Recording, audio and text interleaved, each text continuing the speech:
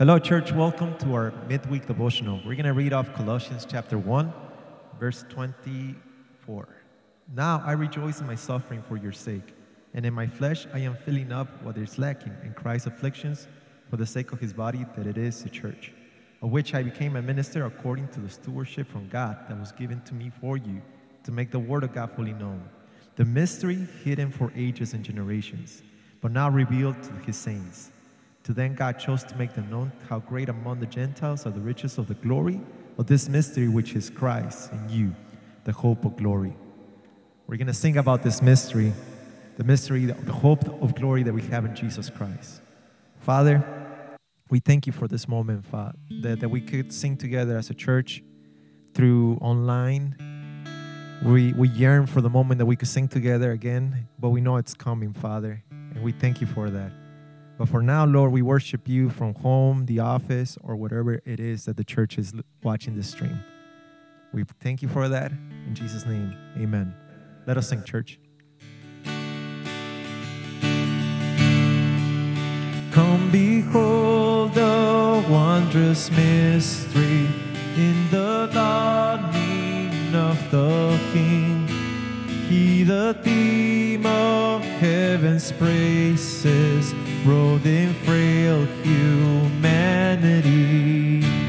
In our longing, in our darkness, now the light of light has come. Look to Christ who condescended to come flesh to ransom us.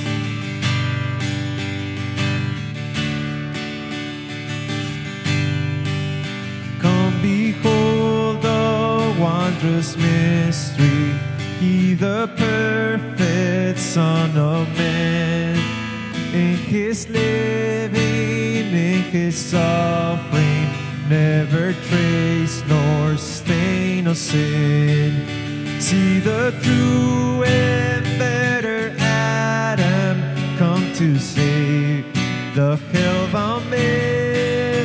Christ the great and sure fulfillment of the law, in him we stand.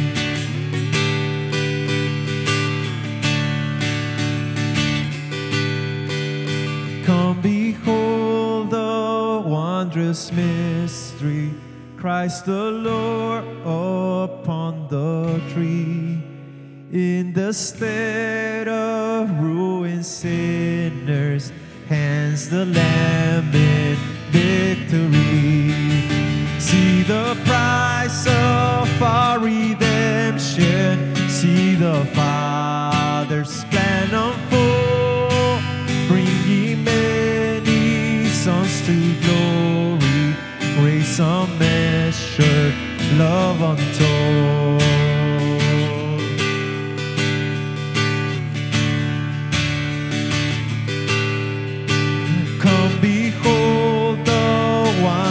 Mystery, slain by death, the God of light, but no grave could ever restrain him. Praise the Lord, he is alive. What a foretaste of deliverance, how unwavering our hope. Christ in power, resurrected as we will be when he comes. What a foretaste of deliverance, how unwavering our hope. Christ in power, resurrected as we will be when he comes.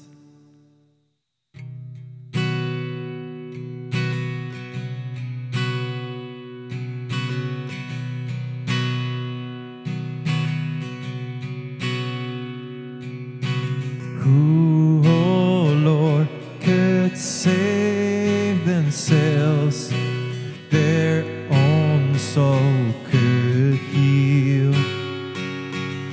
Our shame shame was deeper than the sea.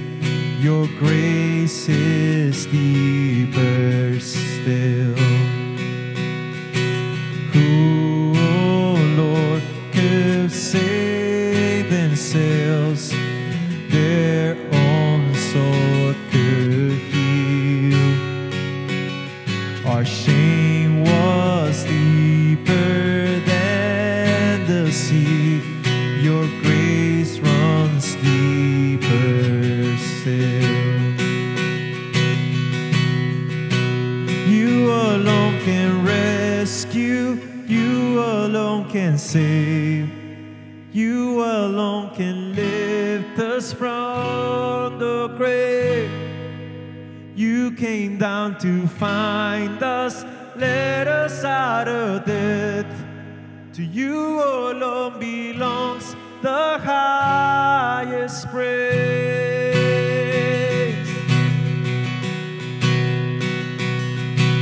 You, oh Lord, have made a way, the great divide you heal. For when our hearts were far away, your love went further still. Yes, your love went further still. You alone can rescue. You alone can save.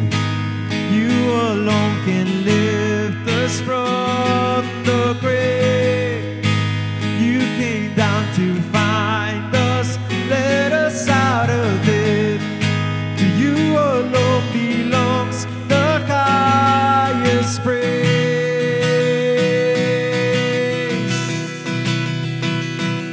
We lift up our eyes, we lift up our eyes, you're the giver of life. We lift up our eyes, we lift up our eyes, you're the giver of life. We lift up our eyes, we lift up our eyes, you're the giver of life. We lift up our eyes, we lift up our eyes, you're the giver of life. You alone can rescue, you alone can save. You alone can lift us from the dead. You came down to find us, let us out of death. To you alone belongs the highest praise. To you alone belongs the highest praise. To you alone belongs the highest praise. Amen. To you alone belongs the highest praise, because He is God Almighty. Read with me in Exodus chapter 34. Read with me what we've been studying throughout these last weeks. Chapter 34, verses 6 and 7. The Word of God says, "The Lord passed before him and proclaimed, the Lord, a God merciful and gracious, slow to anger and abounding in steadfast love and faithfulness, keeping steadfast love for thousands, forgiving iniquity, transgressions, and sin, but who will by no means clear the guilty, visiting the iniquity of the fathers on the children and on the children's children to the third and fourth generation." Once again, welcome back to our Thursday night Bible study in English. We are glad that you've been connecting with us and learning with us throughout this entire time, especially on God's attributes. And though we haven't gotten into the details of God's attributes, what we are discussing is the introduction to this study of God, the study of theology, knowing who God is and how He desires to be known. That is our mission in this moment. That is what we desire to do and accomplish, ultimately to bring us to a greater sense of God, a greater understanding of who we are before God, and therefore provoking authentic, heartfelt, spirit-led worship to the great God. So as we've been going through this introduction on studying God, we've come across a good understanding of how God desires to be known, and it's shown throughout His creation. It is also shown throughout Scripture. And here, as we continue with the same thought as we have throughout these last weeks, we see that Moses, once again, after his encounter on the mountain where God gives him the law, and Moses petitions God for a revelation of His glory, the full essence of His glory, we see in this brief verse, in these brief verses, that God reveals Himself the way He desires to be known. For instance, some important elements here, as we can read from verses 6, He says twice, the Lord, Yahweh, Yahweh, back to back, twice. This is highlighting something very important.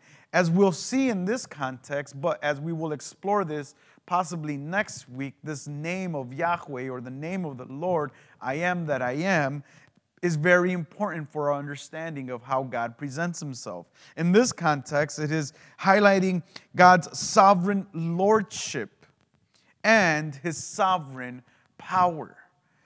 Ultimately, this sovereign lordship comes from His moral character as it is revealed within these brief verses. For instance, we get here a concept of God is merciful, God is gracious, and God abounds in steadfast love. That's what God is. That's who He is and how He revealed Himself. This is, as a matter of fact, God's word to Moses. It isn't Moses' words about God. It is God speaking directly to Moses and revealing Himself in this way. As we spoke a bit last week, it's a metaphor. They're analogies of who God is, and sometimes they're used in human characteristics and human emotions in order for us to understand God. And although anthropomorphic language is limiting, it helps us know and understand God, but it isn't the ultimate way we know Him. However, here, God gives us this understanding using these words like merciful and gracious and abounding in steadfast love to show us who He is and to show Moses specifically how he wants to be known. And so His power is reflected in the greatness of God. For instance, here, the power and the ability to forgive sin, as well as punish sin for multiple generations. But ultimately, this justice and power stems from His moral character of love. God loves, and so far, He shows Himself merciful. And so He forgives because He is a loving God. And this highlights the goodness of God along with His mercy and grace. So this is who God is, and a very important factor within this beautiful section of Scripture. It is God revealing Himself to Moses the way He wants to be known. And this is rather what we will see throughout the study of Scripture. Scripture gives us these indications. Scripture guides us to know God the way He wants to be known. So this passage becomes very key to our understanding of knowing and of the knowledge of God. Moses was allowed to see in part, but not even Moses was able to see all. Not able to see the complete essence of God. This is what Moses asked for. This is what Moses was yearning for. This is what Moses really wanted. But this full revelation of God's essence wasn't given to him. Would that be the only catalyst for us to give ourselves, or for Moses to give himself in complete devotion and obedience?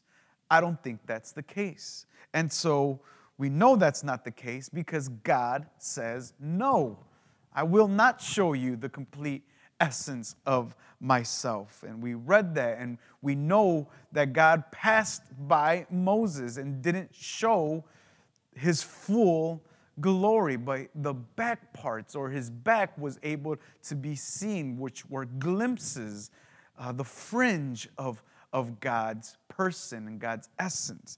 So Moses himself, though he asked genuinely, wasn't able to seek the complete essence of God. And so what we get from this is whatever God does provide, whatever essence God does manifest, is enough, is suffice, should be more than enough to provoke worship, to promote doxology. This is what God gives. This is how he shows himself. And so we, with the little glimpses that we do get, should be moved in our hearts and in our spirits to worship. But this complete essence of God also highlights an important factor in that we cannot see that now. It isn't available to be perceived by us now, but is within our eschatological hope. Though we can't see it now completely, and the biblical writers would argue that one day we will see it, though we may not ever see it, but what we do get in the Bible is the hope. This hope of one day we might be able to stand before God and see it completely. For example, in 1 Timothy, if we turn our Bible over to the New Testament, Paul says in chapter 6, verse 14, he says, to keep the commandment unstained and free from reproach until the appearing of the Lord Jesus Christ. Right there. Until the appearing of the Lord Jesus Christ. Now keep going in verse 15. Which he will display at the proper time. He who is the blessed and only sovereign, the King of kings and the Lord of lords. We'll stop there. Paul anticipates that the return of the Lord Jesus Christ, we will see the revelation of God in Christ. He said that in Colossians and in Ephesians. But it's not now. It's later.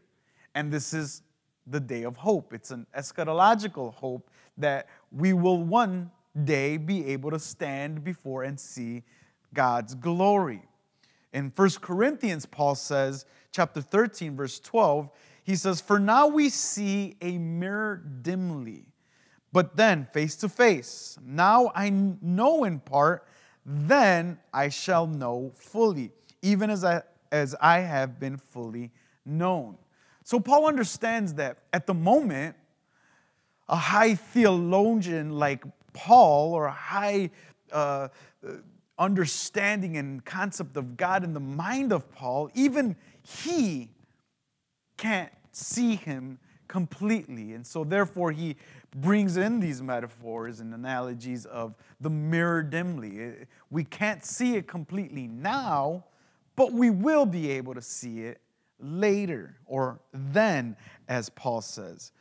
What this highlights here, again, is a level where the Christian, the son and daughter of God, shouldn't live in a frustrated manner, shouldn't live as always striving to see God, as many have claimed to have seen him in visions or in dreams. And some people have written bestsellers of moments in heaven or 90 minutes in heaven. And though they've claimed it, it's not the reality. Moses himself couldn't have seen it. And so therefore we shouldn't live frustrated lives striving to see God. For it is what he has provided us that in itself will provoke the worship we need. So what we understand here is God himself is incomprehensible, but he is not unknowable. Let me say that again. God is incomprehensible, but he is not unknowable. God's riches and his glory and everything about God, it may never be known to us, and it's incomprehensible to us even now. But he is not unknowable. We can know him. There is some room for mystery in our daily walk with God. See, I've understood the faults of theologians and the frustrations of people in the church against the theological world, where theologians at times can present complete frameworks of who God is, and no, this is how God is, and it can't, and he's within these parameters, and we can say it, we know it, we've studied it, and I understand the frustration, because at times it feels like we've come to a complete understanding of the person of God. But that's not what the Bible teaches. There is wiggle room. There is room for mystery. Not too much, because God does show us some parameters within his word and within Scripture. But there is levels of mystery. For example, the mystery of the Trinity. For example, the mystery of our miraculous salvation. Why did God choose me? For example, the mystery of how God's presence is with us as we, in a tangible way, as we partake in the communion or in the Lord's Supper. There's mysteries all over the place. We don't fully understand it. Paul says it himself in Romans chapter 11. This isn't complete knowledge of God. There is some room for mystery. But this also isn't agnosticism. Agnosticism, which teaches that one can't know the existence of God in any particular way, so then why try? It's almost one step away from atheism, which says there is no God. So it's not that, it's mysterious. God is mysterious, but also very much known through what he has provided. We know God exists, and we know how he is to a certain extent, because God is not silent. That's why we come to God's word day in and day out, as you and I should be doing every day. So when we read his word, we find out this divine accommodation, and there's that theological term again, accommodation, which means and implies God lowers himself to children, as a mother or father lower themselves to children to speak to them at their level. We could understand, we could comprehend, because God speaks to us in our language. He accommodates himself to us and shows us who he is. This absolute knowledge of God we may never have, but we do have relative knowledge of God, which is perfect. And it's perfect because it is revealed in Scripture. The knowledge of God we do have is God's gift towards us. It is what he has given to us as a gift, because he has shown it to us for himself. And so it's communicated through his word, and knowing God then does not limit God. There's some people that want to slow this down and say, well, no, we can't do theology, and we shouldn't do theology or do attributes of God, because then that would make God small, and we'll condense God into our own framework or into our own way of thinking, or in our own mind, the way we can build them.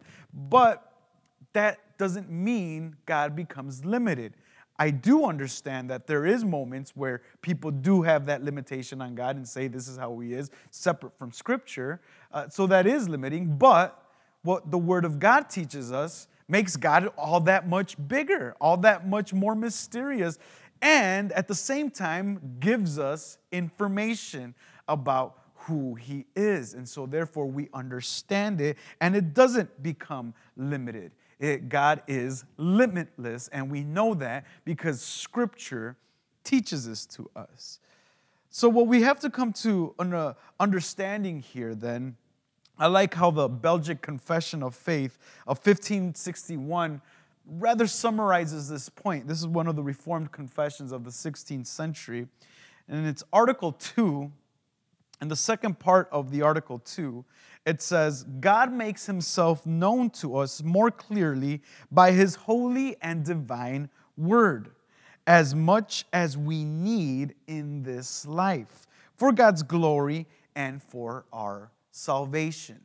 So whatever it is that we need to know about God for God's glory and for our salvation is perfectly spoken about in Scripture, in his divine word. This is what God wanted us to know about him. And I can't stress that enough, because when we get into the theological frameworks of society, this will be all blurred in their framework, in process theology and in open theism and in pluralism. All of this stuff will be up for grabs, and there won't be some clear definition on who God is, because like the process theologians would claim, God is always evolving. And so that's not what we're arguing here. Everything that we see from God for us, for our salvation, and for his glory is perfectly defined and depicted in his word. If you want to look that up, it's the Belgic Confession of Faith of 1561. Article number 2.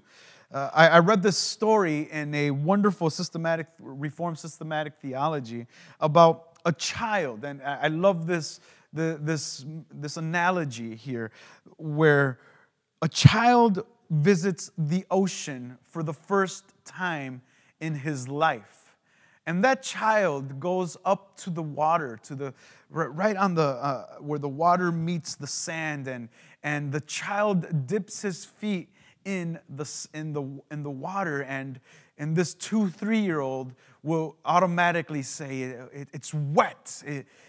That's the only thing that comes to mind at that moment. And then, like a typical 2 to 3-year-old, that he will bend over and put his hand in the water and then bring it to his face or to his mouth and taste the water, and he'll say, salty. And then that child may be inquisitive and look up and look around and look at the panoramic view of the ocean if he's on the west coast or on the east coast, and will say big. And using these childlike words, he describes the ocean. And obviously, he or she does not know the vastness of the ocean. He's not able to describe the full extent of the depths of the ocean, or can even see it in its entirety. He doesn't understand that the same tides of the ocean are the ones that clean the ocean. He doesn't understand the elements, the particular temperature changes that happen and how that works. They don't understand any of that, but they know that it's salty, that it's wet, and that it's big. And so for the child, that is true, and that child is saying a truth about the ocean. None of us would argue that, because that's all we at times know. And so when we compare that childlike viewpoint of the ocean by using childlike language, we come to a humble understanding of how we stand at the coast of theology, looking up to God and seeing just a glimpse of who he wants to show us, of who he wants to of how much he wants to reveal of himself. And though we can come to Scripture and claim his omnipresence and his glory and his holiness and his awesome love, and all of that is a wonderful depiction of the greatness of God, it is still like the child on the sand looking up to the vastness of the ocean. We can never describe it completely. We will never be able to do so. What does that do for us? It keeps us humble. It keeps us understanding how small we are before a great God. Let's take a look again at 1 Timothy. In the same book that we were just reading, in chapter 1, Paul highlights the moral character of God through the redemptive power of Christ. Let me read to you several verses here in 1 Timothy. This is very important. From chapter 1, verses 12 through 17. I thank him who has given me strength, Christ Jesus our Lord, because he judged me faithful, appointed me to his service. Though formerly I was a blasphemer, persecutor, insolent opponent, but I received mercy because I had acted ignorantly in unbelief, and the grace of our Lord overflowed from me with the faith and love that are in Christ Jesus. The saying is trustworthy and deserving of full acceptance that Christ Jesus came into this world to save sinners, of whom I am the foremost. But I received mercy for this reason, that in me, as the foremost, Jesus Christ might display his perfect patience as an example to those who were to believe in him for eternal life. To the King of the ages, immortal, invisible, the only God, be honor and glory forever and ever. Amen. Paul here first thanks the Lord for allowing him to be at his service. Look at verse 12 again. I thank him who has given me strength. He allowed him to do the ministry of the word. And in this case now, he's handing that ministry over to Timothy. And this was done, this trust that the Lord had over Paul's life was done because Christ our Lord, as Paul says, was merciful, gracious, and we have the familiar concept of long-suffering, which Paul uses, pisteos and agapes, which is faith and love. And so merciful, gracious, long-suffering, or faithful and loving, it's the same reflection that we read back in Exodus chapter 34. This is God once again, but now in the life of Paul.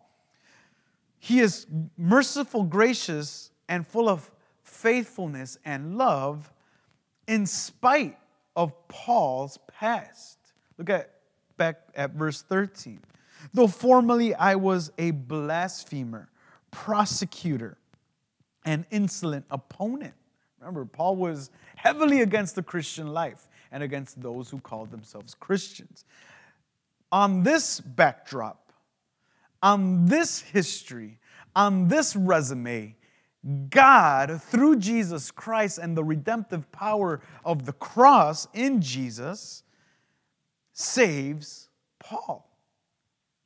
And he highlights it further as he comes to this understanding in verse 15 that Christ, Jesus, comes into the world to save sinners. Save sinners like Paul. Save sinners like you and me. This is because God is merciful. This is because God is gracious. This is because God is faithful and loving. And so therefore, this God that is merciful, faithful, loving, and gracious deserves ultimate adoration and thanksgiving. If you read the first words in verse 12, I thank him. If you go down to verse 17, we see this. To the King of the ages, immortal, invisible, the only God, be honor and glory forever and ever. Amen. This is worship. This is adoration. Again, friends, theology, doxology, deeper theology, higher doxology. We're going to repeat that time and time again in order for us to really come to an understanding of why we're doing what we're doing and why studying God is so important. When he ends the small letter in chapter 6, if you turn a couple of pages, this understanding of adoration and thanksgiving is even more provoked.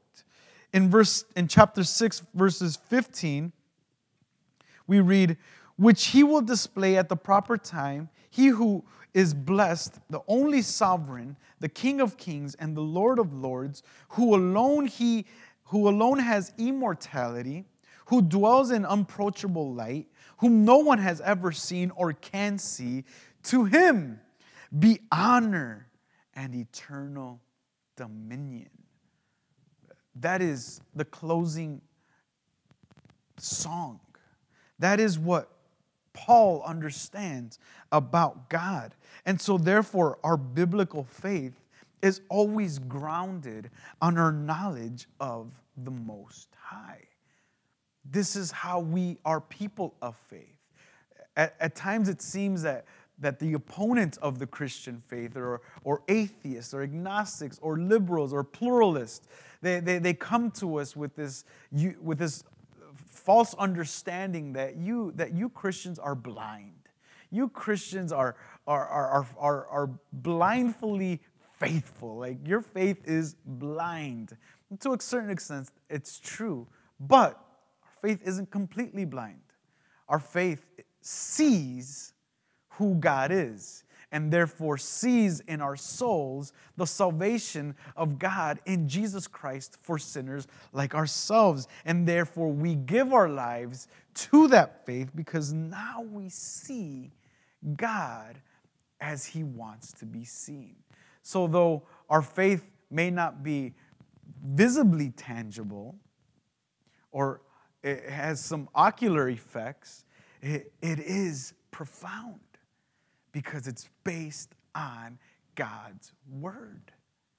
And I love how Calvin's catechism here, another one of the Reformed confessions of the 16th century, it's not too known in our modern culture, but Calvin's catechism of 1538 is beautifully written, and it opens up. And I love this catechism because it's one of Calvin's early catechisms when he arrives at Geneva for the second time. And while he's there, his purpose is to instruct the church in the depths of who God is, because he's pulling the church away from the false religion that it once lived in.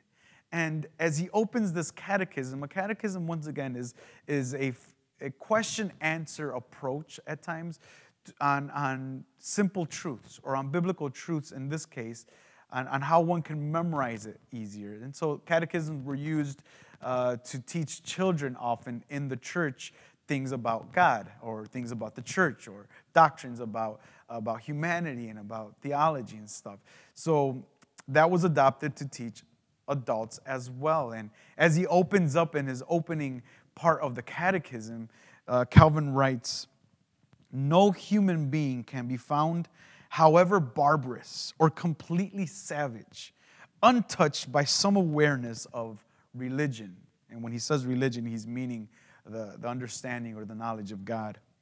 "It is evident, consequently, that all of us have been created in order to acknowledge our Creator's majesty and to receive it and esteem it once acknowledged with all fear and awe and love and reverence.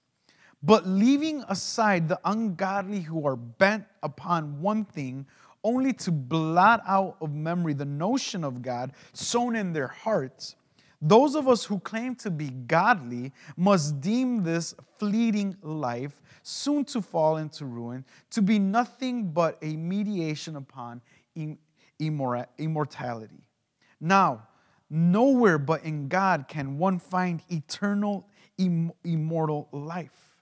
Hence, the chief concern and care of our life, ought to seek God, to aspire to Him with our whole heart, and to rest nowhere else but in Him."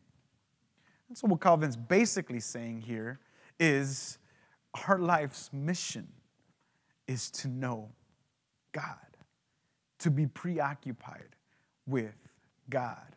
One can say one's primary objective in life is theology. I know that there's a lot of nuances to that, but that's what we should be doing. Friends, we are Christians. What else are we going to dedicate our lives to? We can be doctors. We can be nurses. We can be mechanics. We can be chemists. We can be physicists. We can be history teachers. We can be all things. But at the core of our being must be this wondrous seeking after God. As the deer pants for living water, so my soul. So friends, that is our mission here. And this becomes more profound for us when we understand and know that God, to know God, is not a cold sense or a cold seminary or a cold classroom setting. To know God is deep because it is relational.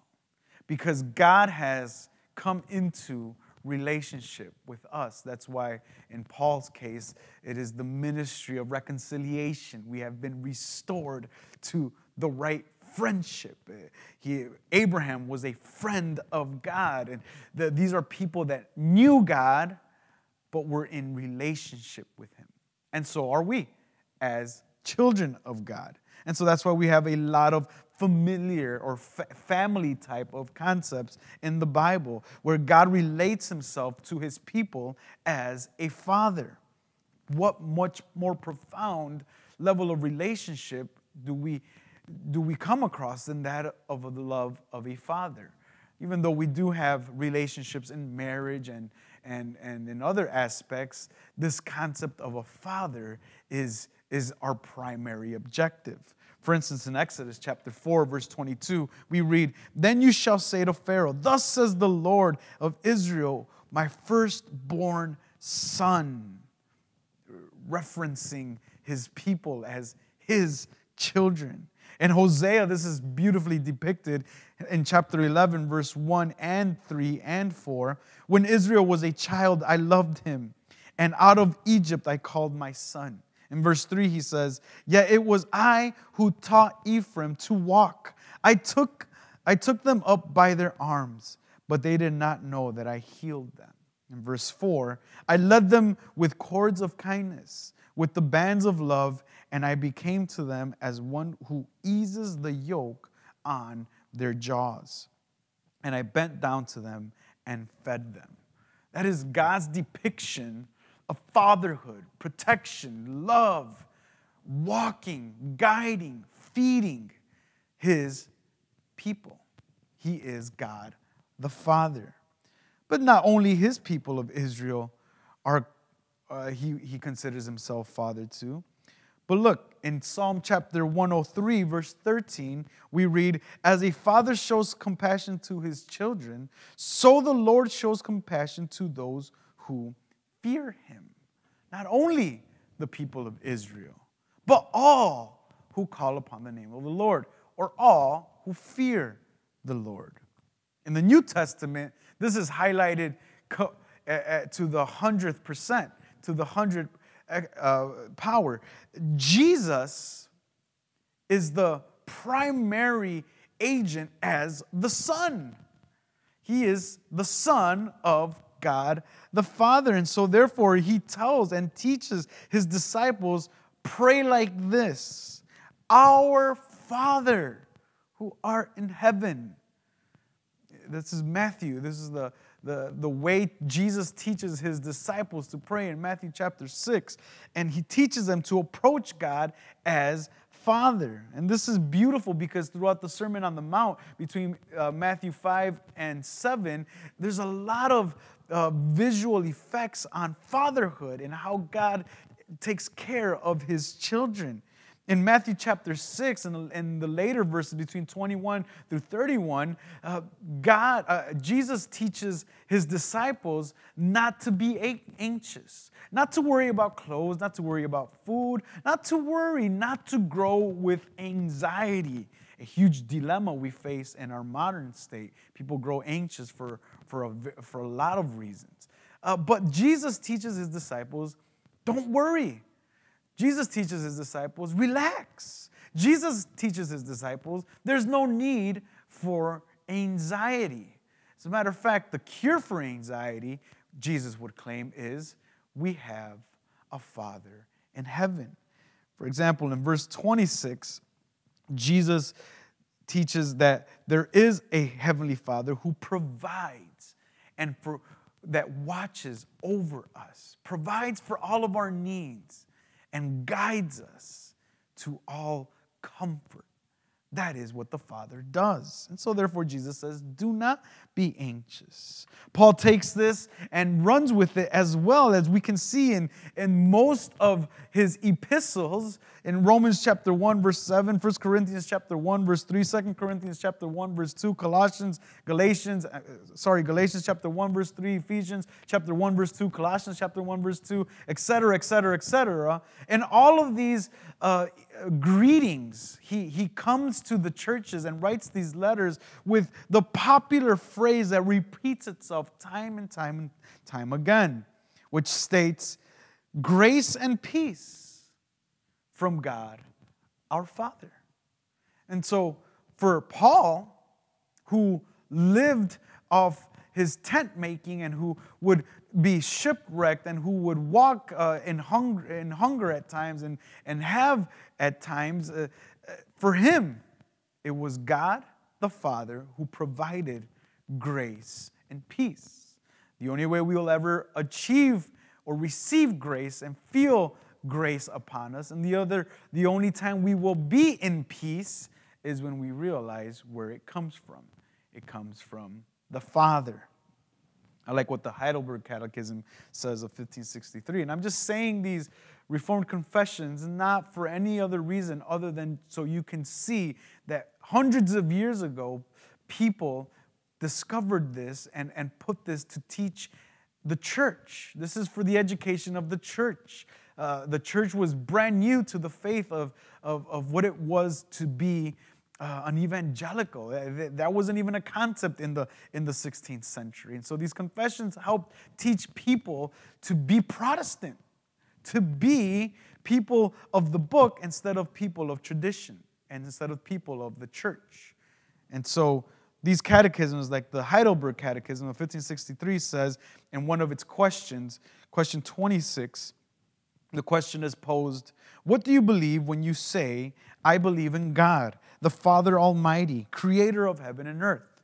The answer, the eternal Father of our Lord Jesus Christ, who out of nothing created heaven and earth and everything in them, who still upholds and rules them by his eternal counsel and providence, is my God and Father because of his Christ the Son.